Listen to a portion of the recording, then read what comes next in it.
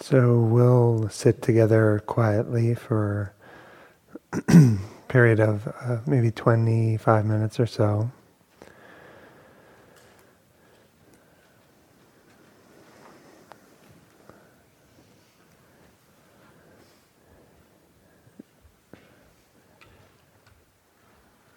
And it can be helpful to have some clarity around how you'll attend to experience.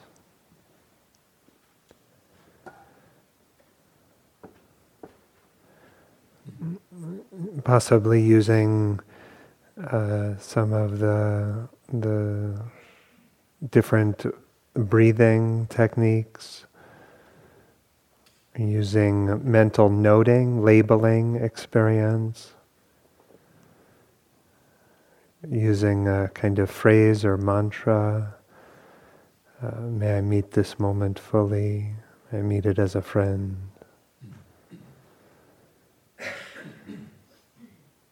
Just having some kind of clarity about how you'll attend.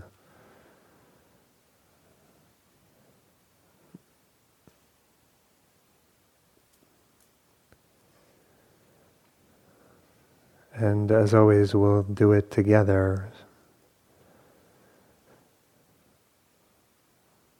supported by all that's shared.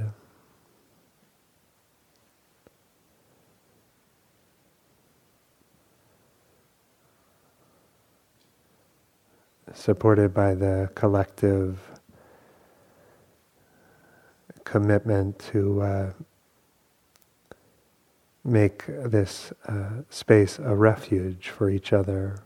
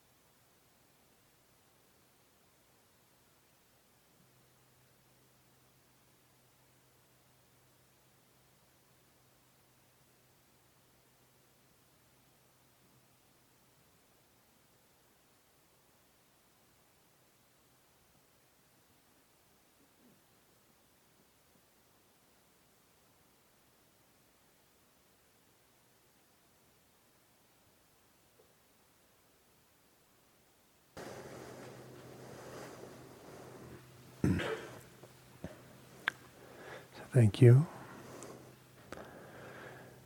So we'll have a short period of walking, 15 minutes or so, and you'll hear the bell and we can come on back for a Dharma dialogue. So yeah, have a good walk.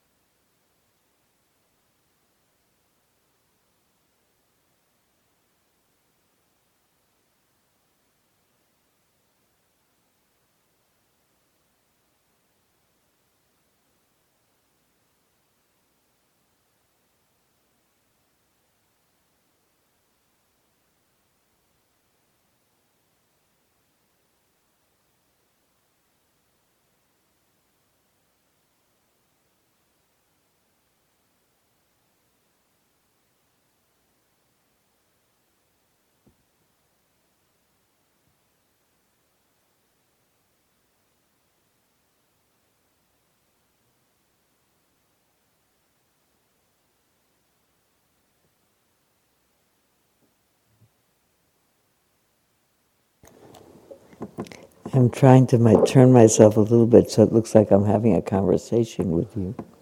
But I don't want to turn too far, so I turned about 2 degrees. A little bit, okay, more or less, so I can look at you.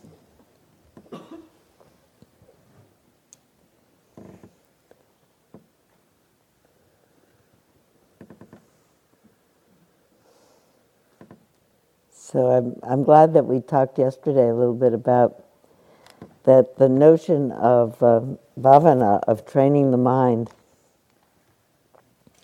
includes both the formal periods of contemplative practice, like the last silent hour that we spent, and the pot washing, and the showering, and the eating, and the studying, and the reflecting about what does this all mean, and the reaffirming all the time the relationship between what am I doing and what does that have to do with where am I going. If where I want to go is to have a clear mind so that my heart stays open. When you think about it, I always think that that's such a wonderful fundamental philosophy that sometimes people say Buddhism is so grim. I think actually it's not grim. It has as its fundamental axiom that human beings, when they're not confused, are compassionate and kind.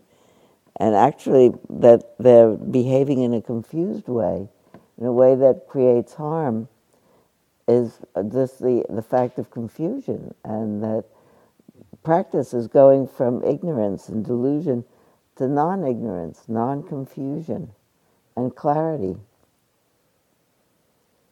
Someone has written a new Dharma book that's not called Awakening. It's actually called Calm Clarity. And that sounds nice, calm clarity. And the 3 areas in which the Buddha practice is divided into perfecting ethics, morality, perfecting the ability to work with states of mind and change its habits, and clarifying understanding, and all the time cultivating more understanding, which refines and redoubles the dedication to practice. The more, in my experience, I have more zeal now to stay awake, because I'm more clear about when I am, that I'm happier. It's not that it really comes out in the end somewhat, looks like self-serving, but I'm a happier person when I'm behaving myself and really scrupulous about behaving wisely. Did any of you have a chance to go up and look at the prayer wheel and turn the prayer wheel down there? Did you see it's got 8 pieces on it? And did you figure out that those are the 8 steps in the Eightfold Path? Who doesn't know a lot about the Eightfold Path? Who doesn't know a lot about the story of the Buddha? Who doesn't know a lot about the Four Noble Truths? Who would like to know it all in the next 10 minutes? Because I can do that in the next 10 minutes. You want to know it? I'm going to show off. Okay. Ready, set, go? Go. Once upon a time, about 2,500 years ago, they say, all of this is they say, but if I'm going to do it fast, I leave out all the they says. Once upon a time, 2,500 years ago, a child was born to a noble family in a northern province of India, and soothsayers said to his parents, this child is extraordinary, and he either will be a great religious leader or a great warrior and king. And Of course, having a great religious leader was not what his parents wanted. They wanted the king part of it. So in the story, they say they protected him from the kinds of things that promote becoming a great religious thinker and philosophizer. They hid him from all the realizations of death and loss and old age and sickness and death. And in some magical revelation, he actually saw, when he was a young man, grown up, but he is still a young man, whoa, here's this thing that happens to people. They grow up, if they're lucky, they get old, then they get sick and they die, and you lose, tragically, people who are dear to you. And although at that point in the story, he had a wife and a child, he left that life as a prince and went off on the contemplative path, which was the way in those days in India people went to seek for wisdom. On his path, he cultivated very, really amazing powers of concentration and one-pointedness of thought. At the end of some considerable years of practice, he had not yet figured out, in his words, the cause and the end of suffering. And so he sat down one night and he said, I'm not getting up from here until I am clear about the cause and the end of suffering. In the night, his steady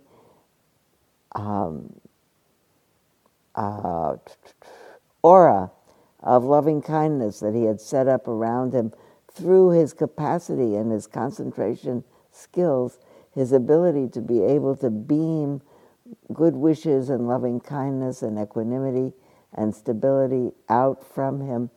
All the forces that stir up the mind, forces of lust and greed and anger and aversion, all those forces that attacked him in all kinds of ways in the night, he resisted because he beamed out such a steadfast protection of goodwill around him. As a matter of fact, all of those slings and arrows of fortune that hurt people who have not protected themselves with a completely benevolent heart, all of those forces were transformed magically on their way towards him into flowers. They fell all around him down to the ground, and he sat perfectly clear, got up in the morning, and he said, I know why we suffer. He went on to stay there for a while and consolidate his understanding, and then went out, and for the next 50 years about, he traveled on foot in different places in India. People followed him and became students of his, and he taught people the cause and the end of suffering. The suffering that he's talking about is the suffering that we mentioned this morning. It's the suffering of making life and its ordinary problems into extra pain. We have pain and we have woe. We have the ability through the habits of an uncultivated and unclear mind. We make life more difficult than it is by the stories we tell, by our resistance to opening truly to what's happening, by our inability to see through our own confusion. And that's what he went off and taught. He met 5 ascetics that he'd been teaching with before, and they mocked him from afar and said, here comes Siddhartha, Siddhartha Gautama, that monk that gave up the concentration path. Let's pretend we don't know him. Let's snub him and look the other way, so it says. But then when they came a little nearer, they noticed that he shone with a beautiful light around him, and they knew that something else had happened to him. And they said, wait a minute, it looks like he's got something that we don't know. So they all stopped, and he preached his first sermon, which is called the Sermon of Setting into Motion the Turning of the Wheel of the Dharma. And he said, this is it. Life is dukkha. It is unquestionably, continually challenging. It's everything is vulnerable, everything is perishable, everything is always changing, and unless we are able to adjust to the changes, and live through them with grace, suffering happens. The first noble truth is the existence of instability, of dukkha. The second is that the cause of, not the cause of suffering is wanting things to be different. It's wanting things to be different from how they are when they can't be, is suffering. And sometimes when you say the cause of suffering, you're causing now and it's later. The inability to accept one's situation, say this is what's happening, I can't change it, is suffering. There are a lot of things we can change, and certainly those we do change, but we can't change to say, like my friend Martha, who said, okay, this is a human thing and I've got it. I'm not any happier, but I'm not suffering. The mind is not saying, why me? It's imperative in the mind is suffering. It's got to be different. We could train the mind so it doesn't have imperative. The mind could be at ease and peaceful. And then the Buddha said, this is how you can do it. And he laid out 8 steps for doing it. And the first 3 steps have to do with training morality, behaving in a way, acting in a way that's wise, speaking in a way that's wise, working in a way that's wise, so that one doesn't cause extra pain to oneself or other people.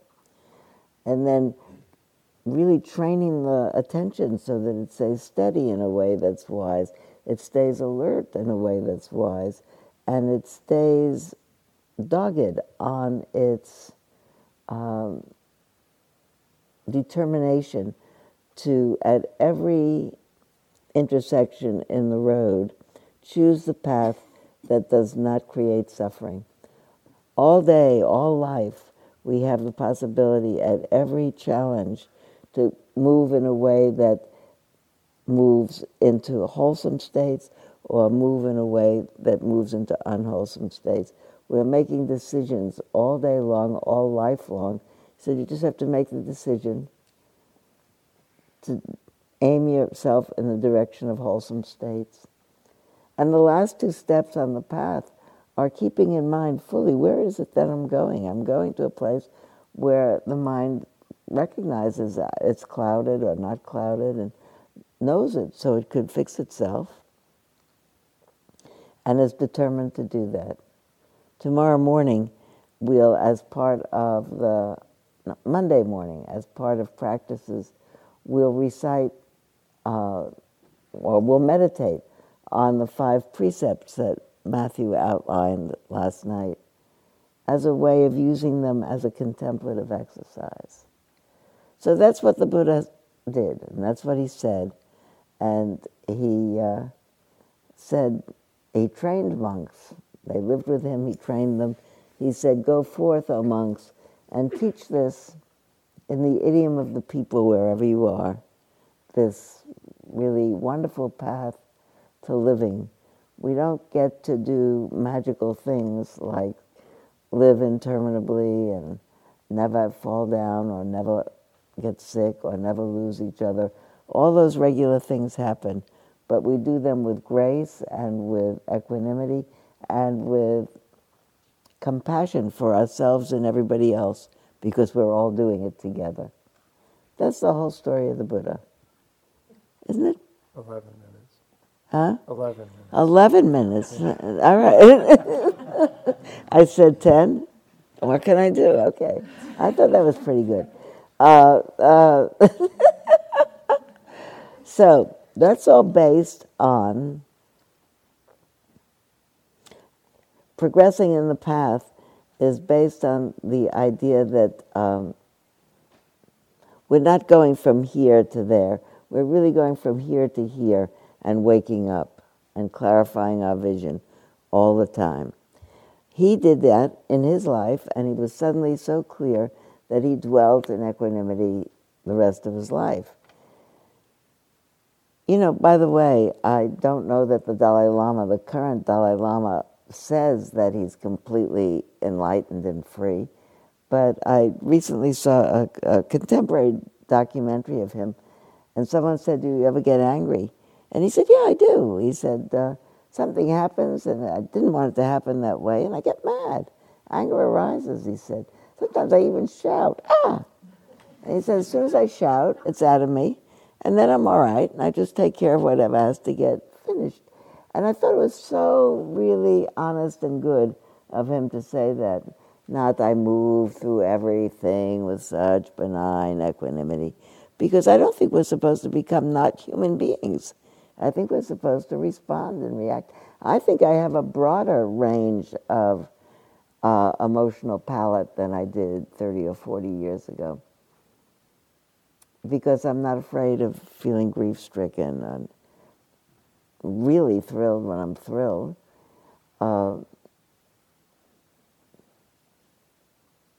So it's not, I used to worry that if you practice too much, you come out like a steamroller ran over your nervous system. That doesn't happen. It's just some of the energies that create discomfort in the body, like fretting and worrying and remorse and regret and recrimination. They go away. They tone themselves down. If they come up, I find myself thinking something like like a revenge fantasy. I'll say this, he'll feel bad. I think it for 10 seconds and I think, what are you thinking? Don't do that, because it upsets your mind. It fills your mind with uncomfortable energy. So we become very much human, but we become the best kind of humans we can be. That's the story of the Buddha.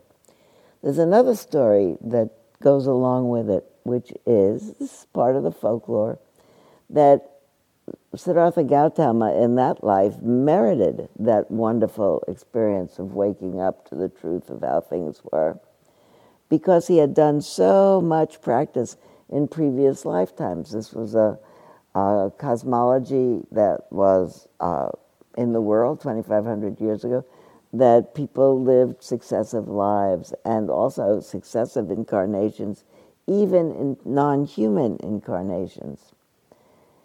And there's a compendium of stories called the Jataka Tales, which are children's stories, which if you get a chance to go in the bookstore on Monday before you leave, you'll find coloring books and books for children, and stories about the Buddha in a previous lifetime when he was a parrot and a jungle was on fire. And he ran back and forth and rescued people in his teeth and rescued animals and carried them out of the forest. All the stories have to do with a Buddha in a previous incarnation really selflessly serving other beings at that time, really working to perfect all the parameters of goodness in one's heart, which are generosity and morality and renunciation and wisdom and energy and truthfulness and patience and determination and loving kindness and equanimity, all of which you have all experienced and we've all experienced. Those are human qualities. He perfected all of them so that he was completely, and it's said that he needed to perfect them in order to merit the lifetime of waking up. So these are all archetypal fables. I don't even think about. I assume they're not literally true, but I have a great deal to learn from them, and I think about perfecting them. And there are people who actually take one of those qualities a month and work on it. For this month I'm going to do patience, this month I'm going to do truthfulness, and really have it as a template through which to really pay attention to their daily life in the world.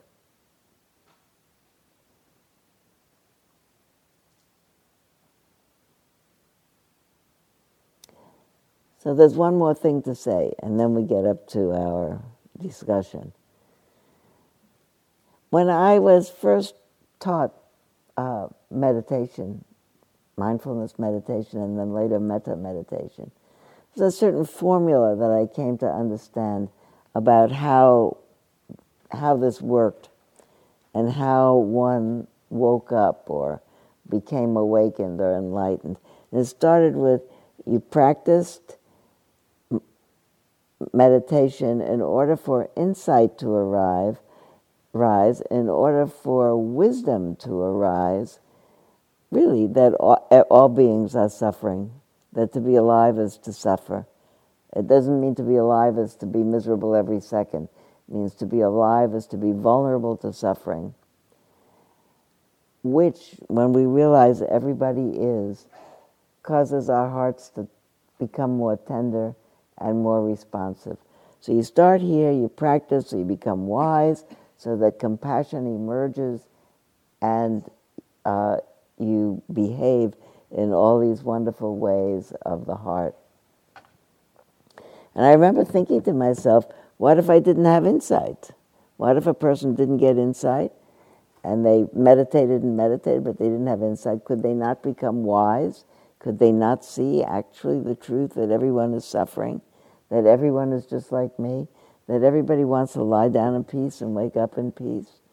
I thought to myself, this has to be one of those equations that goes from left to right and right to left. Maybe instead of meditating and having insight into suffering, which gave me wisdom that caused me to respond with compassion, maybe I could respond with compassion, which would give me wisdom and then cause me to have insight and really make me more aware in an interior way. Is that clear to you? Why don't I start? It's like in 12 steps, they say, fake it until you make it. Why not start over here? As if I have spontaneously all those qualities of the heart. And then, from living in that way with people, responding to everyone with patience, with renunciation, with morality, with energy, with compassion, with loving kindness, I move the equation back the other way. So I thought about that a lot.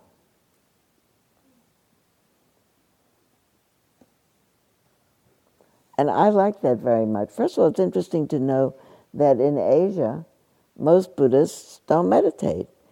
You know, when I began meeting people 30 years ago when I started to teach, and I'd go back east, my whole extended family, all of whom aren't living anymore, all my elders and aunts and uncles, I'd go for some big family occasion, maybe a wedding, and another family would be involved, and people would introduce me in the middle of a big wedding, and everybody carrying on and dancing, singing, partying, and they'd say, "This is Cousin Sylvia, she's a Buddhist teacher." And they'd say, "Oh, hello." Wait a minute. Buddhist teachers don't just say, "Oh, hello." They talk, and they dance, and they eat, and they party, and they marry, and they cry, and they laugh, and they sing. And as a matter of fact, Buddhists worldwide are not known for meditating. The monastic edge of Buddhism has always been really the meditating edge.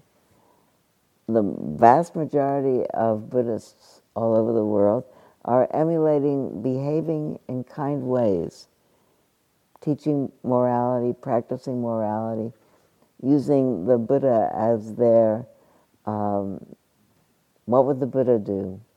Thinking of the Buddha and the paramis, the perfections of the heart that he had developed, and say, I'm going to live like that. So there's a good, what do you call it? Precedent for being a Buddhist and cultivating the paramis. So, that's all I want to say as a lead-up. That's a big lead-up, bigger than I thought. But 11 minutes for the whole history of Buddhism. I thought we might all look at this piece of paper. What did you think of this piece of paper?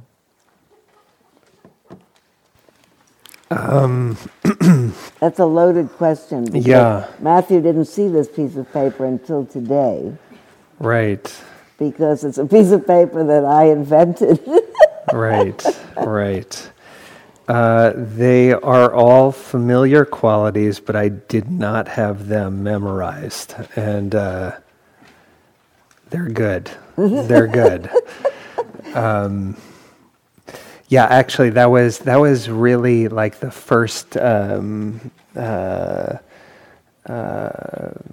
first contact with Buddhist practice, and it wasn't the first, but it was when it started to like really soak in, was Jack Kornfield's tape series, like cassette tapes on the Paramis. Yeah, and it's a long time ago. It's a long time ago. Yeah, and I would, I remember I would like get my cassette player, and I would take a bath, and I would just listen to Jack, and I would just be crying in the bathtub. If that's not a desperate kind of image, but there was just something about... Have you told anybody about that before? Maybe never again. Maybe never again. I've not told Jack. He does not know that. But anyway... Now it's archived forever. Yeah, delete the recording, Mark. I was getting a taste of the Dharma before I even knew what it was or something. It was just softening something in me, and so I have a very affectionate memory of this. Maybe I'll share just a few reflections on some of the way that we're sort of connecting 2 days, right? Now of this kind of steady, patient awareness, and now pivoting in a way towards the heart qualities of love and compassion. And as Sylvia said, and as I'll echo, these are converging, mutually supportive qualities. And there's one particular way in which I found that the kind of wisdom side of the path supports the love side of the path. And so now a number of years ago, maybe close to 10 years ago, I was at a lecture with Joseph Goldstein, who Sylvia's mentioned a few times. This is in LA, and he did he gave a talk, and we did a sit, and then there was a question and answer period. It was in this big, beautiful hall in Santa Monica, and somebody raised their hand. It was actually a friend, somebody I knew, and a friend stood up in the hall and said, 10 years ago, Joseph, I went to a lecture of yours, and I asked you to sum up the whole of Buddhism in one sentence. And 10 years ago, you said, anything can happen anytime. Now we're 10 years later, and here I am again asking you a question. And in this past decade of practice,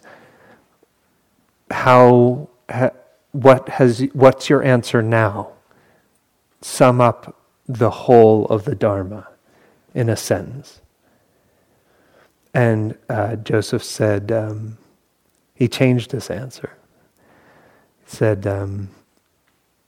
the mind that's not clinging to anything. And this theme of letting go is so fundamental to Dharma practice. And on the one hand, it sounds a kind of maybe even dry or something like that. Like, well, what's left in the wake of letting go? It feels like barren or desolate sometimes. But I think the truth is that what's left in the wake of letting go is something like love. And that when we look really carefully, greed and hatred depend on clinging. And love really only asks that we let go.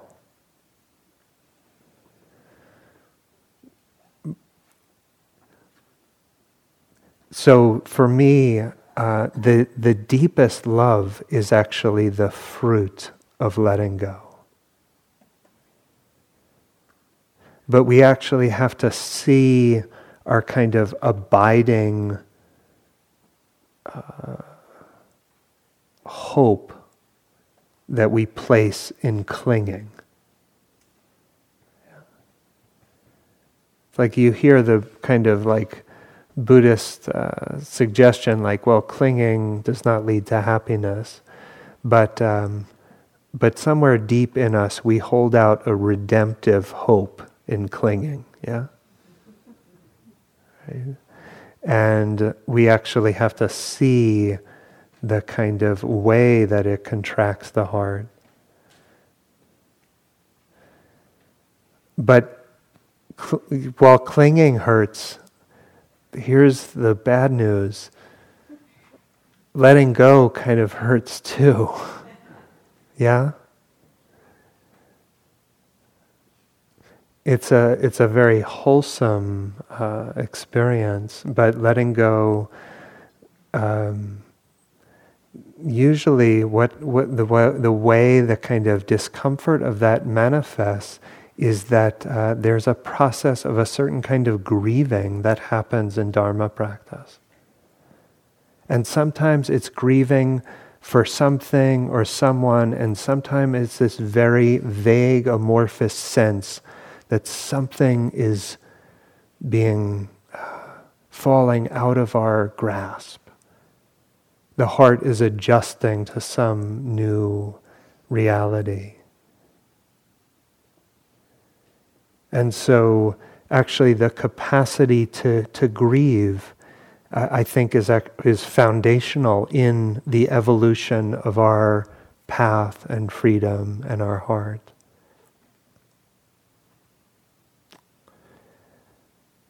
This is Andy Olinsky, a Buddhist scholar, says, why is it that humans tend to feel possessive and acquisitive about all aspects of their experience?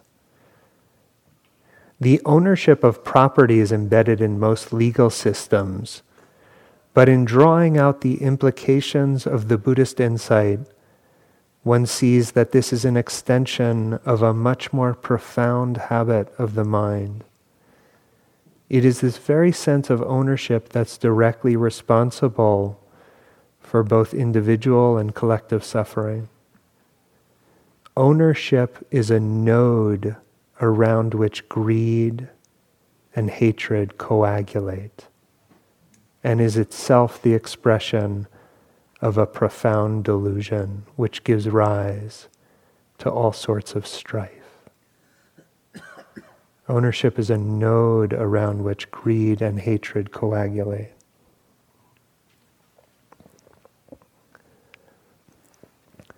It feels like we own so much.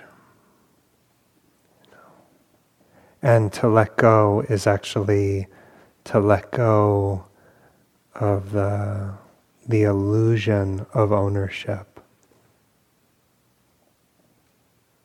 To let go of the fantasy of like possession.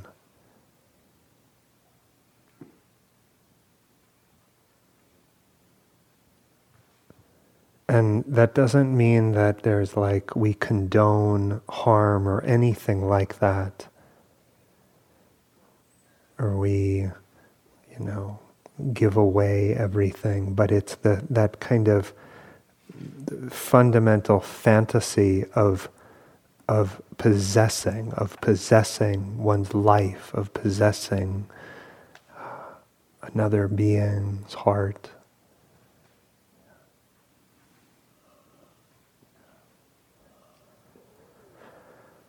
This is Catherine Schultz, and she's writing, reflecting on the loss of the death of her father and her grieving.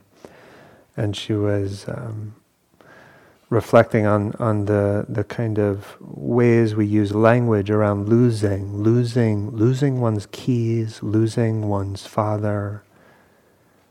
And I think actually beautifully captures the spirit of a certain kind of letting go of ownership. So she writes, it's a couple paragraphs here. Says, it's breathtaking, the extinguishing of consciousness, yet that loss too, our own ultimate unbeing, is dwarfed by a grander scheme. When we're experiencing it, loss often feels like an anomaly, a disruption of the usual order of things. In fact, though, it's the usual order.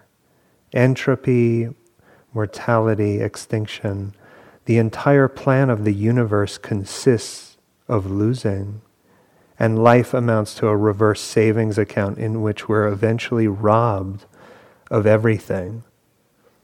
Our dreams and plans and jobs and knees and backs and memories, the childhood friend, the husband of 50 years, the father of forever, the keys to the house, the keys to the car, the keys to the kingdom itself.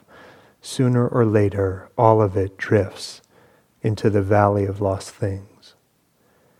There's precious little solace for this, and zero redress.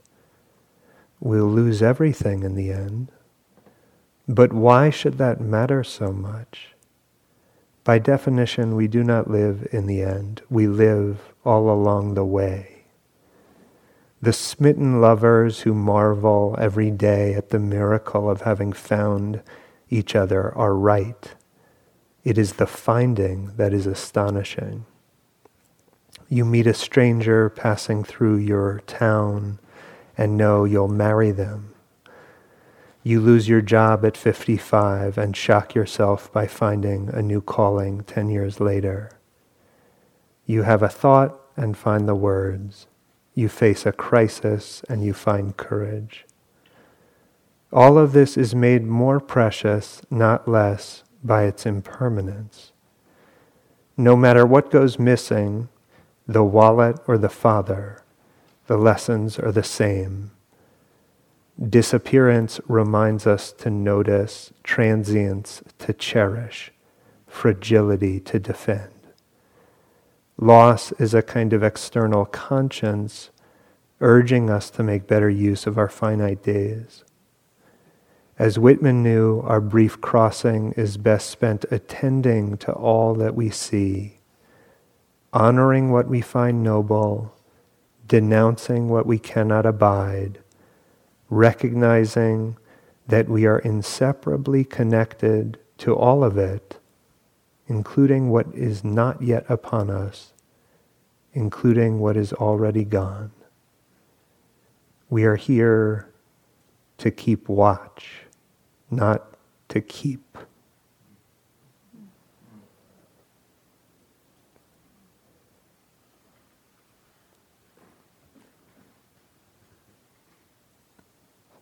We're here to keep watch, not to keep. It encapsulates so much of the Dharma.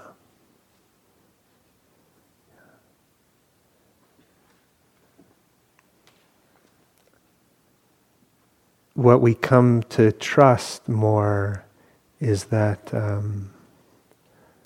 in the wake of letting go, the most kind of beautiful qualities of the heart are revealed. Because when we are no longer insisting upon ownership, what we have, whatever is good in our lives, feels exactly like a gift. Our life feels like a gift.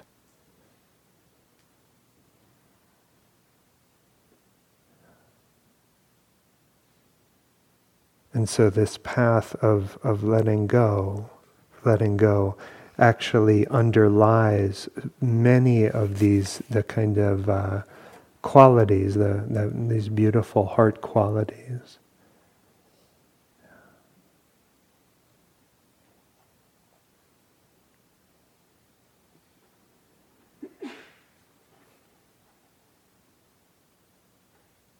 That's a beautiful poem. Mm. And I'm glad you ended with the word gift, because maybe a way to put this whole thing together is that all of these qualities is each of them a kind of a gift. And they're all gifts that as we give to each other, we're actually giving to ourselves at the same time. And when you give something away as a gift, whether it's material stuff or it's your time or your energy or your concern, it's a way of saying, I don't need it. Doesn't mean it's not valuable, but you pointed out earlier that the business of ownership is based on the sense that I need this and it's mine. To be able to say, you need it for sure, I give it to you. I don't need it is a really a statement of personal freedom. I don't need it. I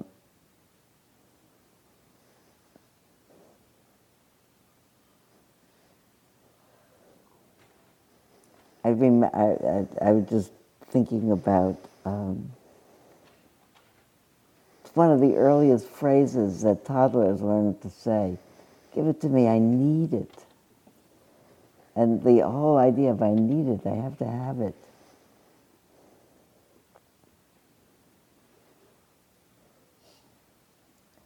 And when we don't have to, I once gave, we've had an understanding, and Jack and I talk about it from time to time.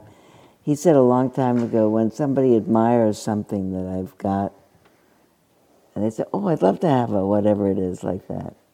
He said, in that moment, if I can, he said, if they said about my house, I would not give it to them. But if they said it about my tie, for example, I give it to them.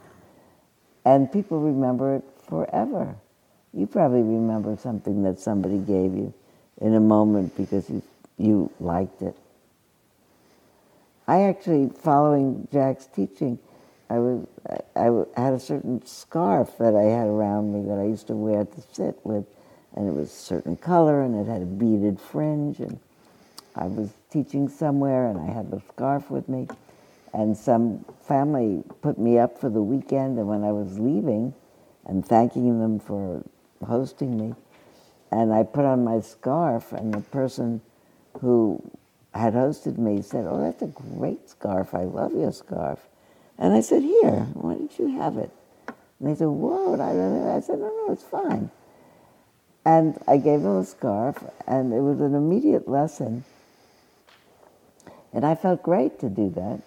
And now it's 20 years later. I remember what the scarf looks like.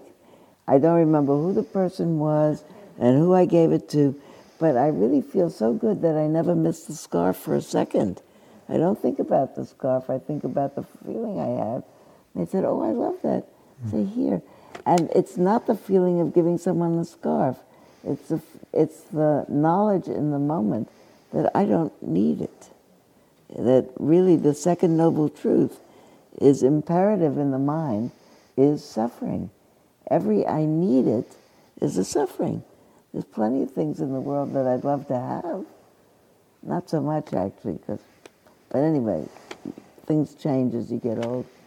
But to admire things in the world and not need to have them is a great freedom. The second line of the 23rd Psalm of the Hebrew Bible is often translated as I shall not want. But I think what it means, it's not want in terms of, with lots of things we want. It's a verb that means I need it. I won't need it. And to be able to say, I'm really resting in this larger awareness of the divine. I don't need anything. That's enough.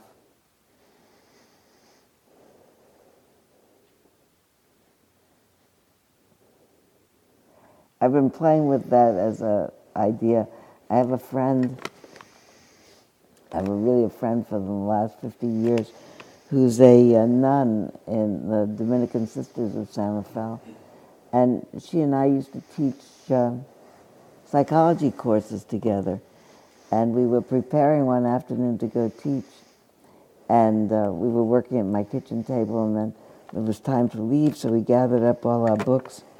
And we were going out the door, and I looked down at my pile of stuff, and I said, wait a minute, I don't think I have everything I need. And she said, sweetheart, you're never going to have everything you need. And I thought that was great at the time, because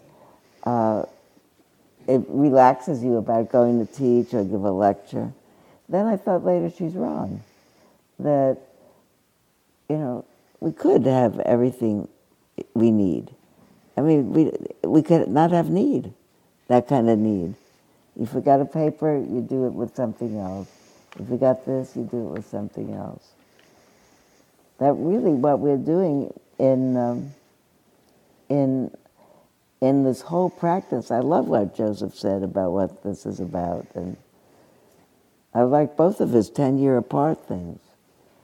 But I think that the whole thing, and the practice, maybe in this moment I've decided that this parami practice that they need to be perfected, is they're all ways of saying, I don't need it. They're all ways of disavowing imperative. If I can be generous, I don't need it.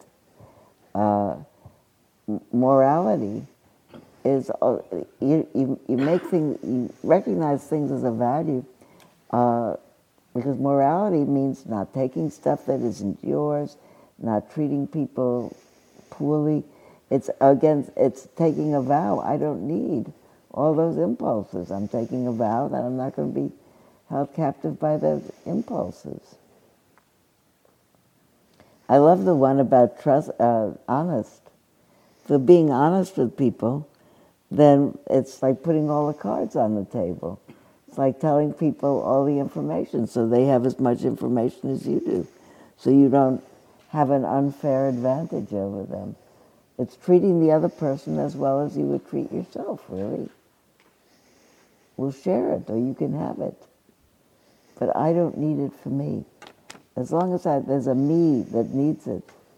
Somebody said early on in my practice days, attributing it to somebody, I don't remember who, if there's anyone at home to suffer, they will. Mm-hmm. That if there's a sense of a me here who needs, then they do suffer, because they're needy. To be able to say, there's a story in the Zen literature of a hermit monk who comes home to his very simple hut one evening, and he notices that somebody has come in and taken all his possessions, his bowl and his spoon and the few items that he has, and but everything is gone.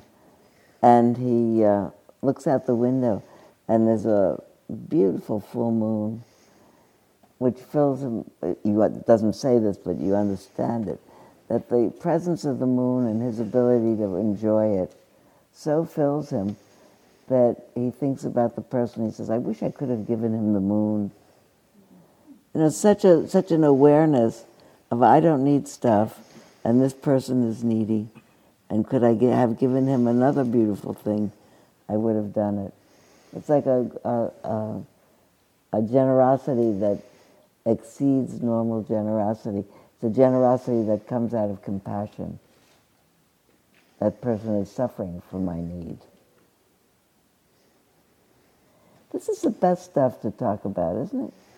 If a room of 100 adults sitting around talking about behaving themselves and the joy of it.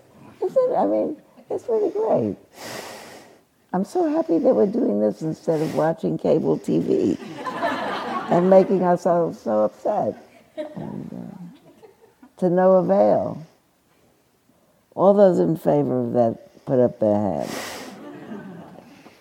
Okay. So you want to stay with people if they take a little 5-minute walk and come back and sit? Sure. Why don't you announce that? Okay.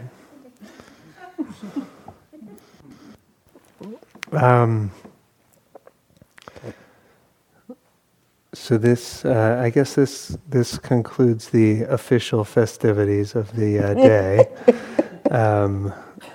But if you have energy, we'll take a few minutes to walk, and if you're tired, if it feels like okay, that's enough, please go to bed and do that without guilt. And if you have energy, then come on back, and we'll do one final silent sit together.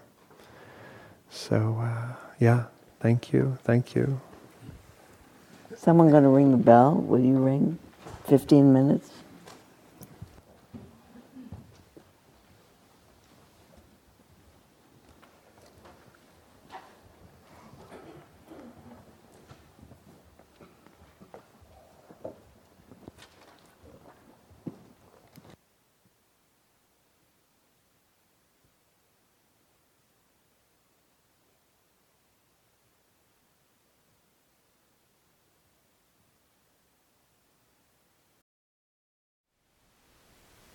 Thank you for listening.